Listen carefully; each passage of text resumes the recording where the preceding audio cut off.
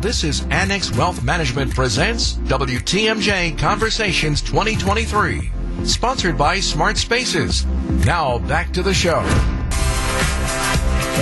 Indeed, welcome back. Steve Scafidi on WTMJ. Love this day-long interviews, game changers, newsmakers. Our next guest qualifies as well from the Wisconsin State Assembly. Speaker Robin Vos, welcome.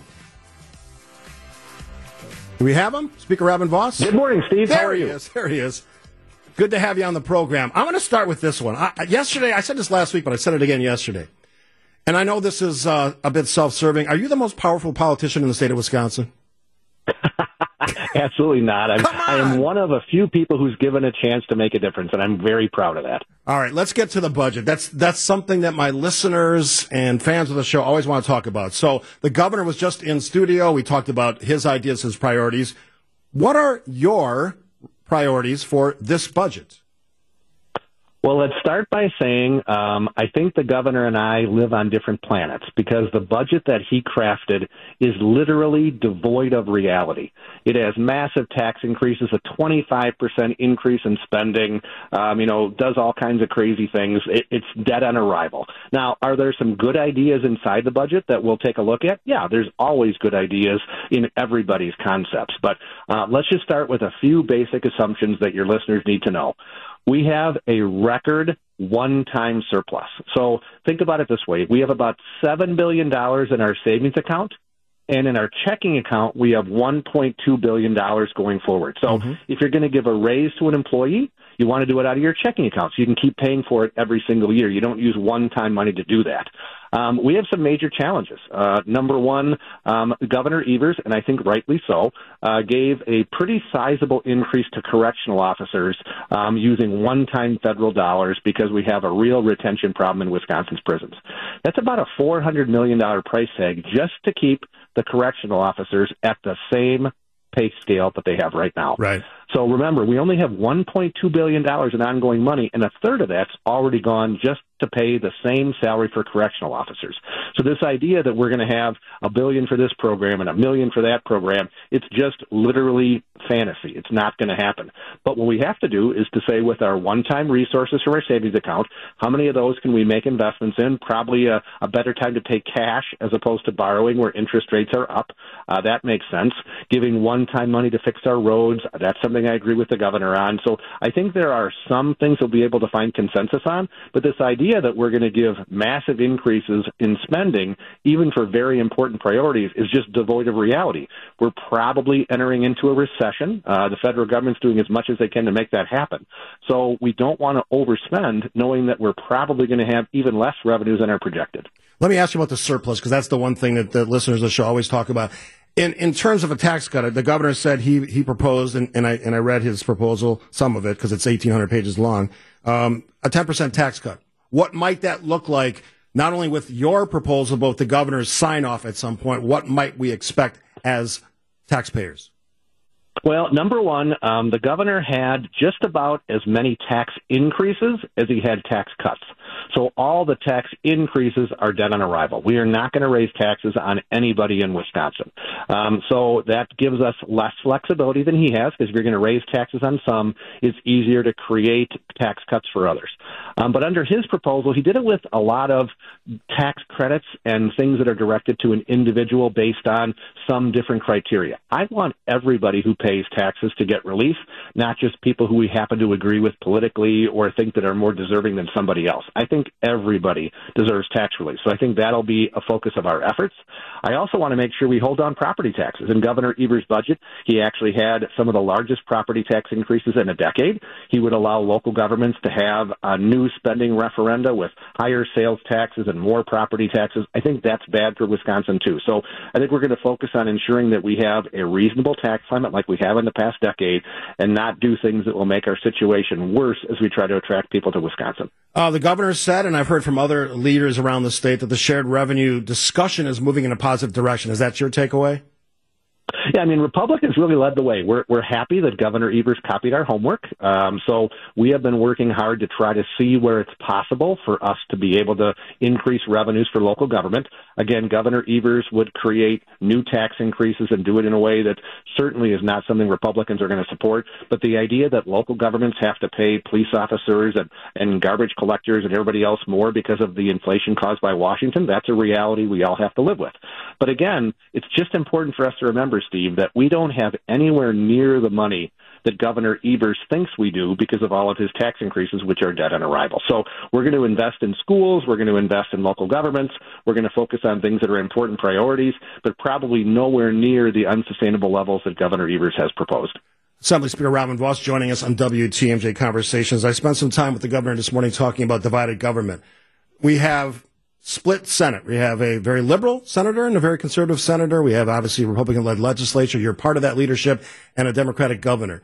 And examples across the board of divided government in this state of Wisconsin. In your mind, is that a good thing or a bad thing?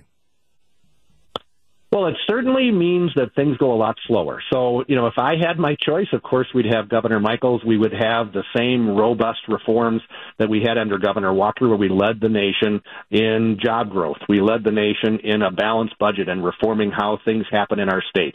That's kind of been stymied by Governor Evers, who more or less has kind of taken a less intensive approach. I think he's kind of a laid-back style. There's not a whole lot that's going to change under Governor Evers. It's kind of steady as she goes. Maybe people are okay with that, which is what they decided in the last election. They did not want a bold reformer. But I think now divided government means we still have to pay the bills. We still have to get things done. We still have major challenges. But the difference is, and I think I've been saying it as publicly as I can, we have tried to hit the reset button saying we want to find consensus. Governor Evers has still been pretty doctrinaire liberal. I mean, the budget that he introduced wasn't one that said, geez, I hope I can gain Republican support. When you have a 25% spending increase, more tax increases and tax cuts, that's not really based on the reality of divided government. So I hope he accepts the fact that you don't just get to have a liberal wish list and people go along with it. But maybe at the end of the day, I hope divided government will allow us to find some good consensus that can last for the long term. But as of today, this budget versus previous budgets, do you think you're in a better place than you were last time? No, I think the last budget, frankly, was better. Now, granted, we have one-time money, which is a bonus. So we have about $7 billion of one-time revenues. The last budget actually allowed for a lot higher ongoing revenues, which let us do an increase in spending for schools, a massive reduction in taxes, all good things that helped, frankly, to create the surplus that we have today. Now, with a fraction of that money as ongoing revenue, as I said, heading into a recession, I think, frankly, we're worse off than we were 2 years ago for the ongoing number. Now, the money in our savings account, that's certainly a blessing, and we have to be smart as we invest it, but not in growing government or in making things more expensive, which, of course, will be really challenging if we don't do it right for the next budget. Those of us in southeastern Wisconsin and other big cities in the state are always talking about crime, reckless driving, and many of the issues, gun violence. How is the legislature, post-budget, going to look at some of those issues? Well, first of all, we have to treat criminals like they're criminals. They are not somebody who's had a bad day. They are not somebody who needs to have a second chance before they paid their debts to society. We see this liberal running for state Supreme Court where she basically has a revolving door in her courtroom. I mean, that definitely has to be stopped. So the first thing we have to do is recognize reality, which is that when somebody commits a crime, they need to be arrested. They need to go to jail, and they need to serve their sentence, hopefully learn their lesson, and never repeat the offense. I know under the last 4 years, we have had kind of a catch-and-release policy, especially in places like Milwaukee. That has a negative impact on the rest of the suburban area. Look what happened in Waukesha. We see the same thing in the city of Racine, where we have many similar problems that affect the suburbs there. So we need to have, first of all, a tough-on-crime policy, which says, and one of the proposals introduced by my colleagues, Representative Michalski from Brookfield, would say that if you commit a crime with a gun, there's a guaranteed mandatory minimum sentence. So we start to say, if you're a violent criminal, you need to go away to prison and learn your lesson. That's not what's been happening. So I think we need to take crime seriously. We need to ensure that when somebody commits a violent offense, they go away for a good long time, and that we don't forgive them because they perhaps had bad circumstances. For the citizens of these cities that are plagued by, in some cases, high incidents of crime, does that tough on crime policy mean more money for police officers? I would love that. Yeah, that's one of the priorities that we want to do is we have our focus on shared revenue. Certainly there are a ton of needs, but if you think about the city of Milwaukee, the city of Racine, other urban parts of the entire state, much less southeastern Wisconsin, if you don't feel safe, everything else is secondary, right? I mean, you need to have that as the primary focus of local government to ensure that if you call 911, police are there. If you have something that occurs in your neighborhood, the police investigate it and hopefully don't let it happen again. We have seen, unfortunately, in the city of Milwaukee and other urban areas, they have defunded the police. They have disinvested. And I think that's a mistake. So as we give more money for shared revenue, we are going to ensure that it goes to things like public safety so that people can continue to feel safe no matter where they are visiting or a resident. One of the other big things that we talk about here in the state is election integrity. I don't want to rehash everything that we talked about. I've made my position very clear. I think we spent a lot of money with not a lot of results, and you can disagree if you want to. But after all of this last 2+ years, what's changed? We still have a WEC. Will that remain? What will look different? We obviously have the ballot box decision. That's changed somewhat the manner of voting. What has changed? What did we learn?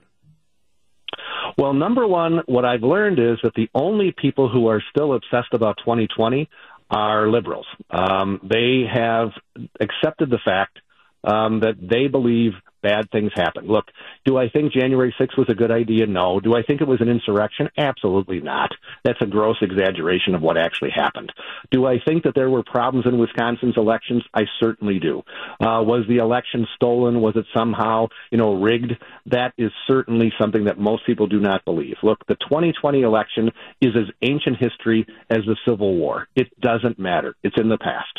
So I want to move forward. I still think we need to fix some of the things with our elections. I think we need to do a better job of ensuring that people know that their vote is going to be counted in a way that guarantees that whoever wins does so legitimately. I think if you look at the 2022 election, we saw a Republican and a Democrat win statewide. I think that helps to instill confidence that we know that there was not some kind of rigging of the game. I think that's a good thing for democracy. So my goal is to focus on the future, and it seems like only liberals want to focus on the past. All right. I sort of agree, sort of disagree, but one more question. I want to ask you a couple more quick ones. Sure. If you could do it over, would you have hired Justice Gableman? Would you have spent now upwards of $1 million on that investigation in the manner that he conducted it? Well, let's start by saying that the reason that we had to spend so much money is because the Attorney General, the Democratic Party, George Soros, and the organizations he funds continually sued us, and we had to defend ourselves. So the vast majority of the money has been spent on defending ourselves from liberal lawsuits. So, yes, if I had it to do over, I would say to all those liberals, let us do their investigation, let's see what we find, and don't sue us. So I couldn't control that. Do I think that Mike Gableman, who started out, I think, with the right idea, ended up in the right place? Absolutely not. What he did was embarrassing. I'm embarrassed in the way that he conducted himself. If I had it to do over, I would probably have chosen someone different. But at the same time, the investigation and the legitimacy of whether or not there were questions with the election, remember, prior to us hiring Justice Gableman, polling showed that more than half the people doubted the outcome of the 2020 election. So it wasn't some kind of a conspiracy theory. People really wondered, and I wanted to have an independent, outside look to guarantee whether or not there was really problems with the election. We now know there were some problems. There's no doubt about that. Were they enough to overturn the election? Probably not. Probably didn't help that we had a major news network in the country who were saying things they knew were outright lies, but we'll let that one go. Last question for you. I only got about 30 seconds. Your political future, you're the longest-serving Speaker of the Assembly. Is there a next step for you, or is this it? I've always told people this is my last best job. Look, the fact that I was able to win re-election in spite of Donald Trump coming and doing a rally against me and all the rest, I think goes to show that the people where I live, and I am blessed to represent them, my friends and neighbors, think that I'm doing a good job. I hope that my caucus re-electing me as Speaker shows that I'm effective. And I hope that if you're a conservative or an independent, you want somebody who is going to be able to stand up and fight to make sure that we have a state that we can all be proud of. I think that's where I've been. It's where I enjoy, and I hope to stay for a good long time. Always appreciate you taking the time to talk with our audience. Thanks, Steve. Have a good day. You too. Assembly Speaker Robin Vos, great first hour.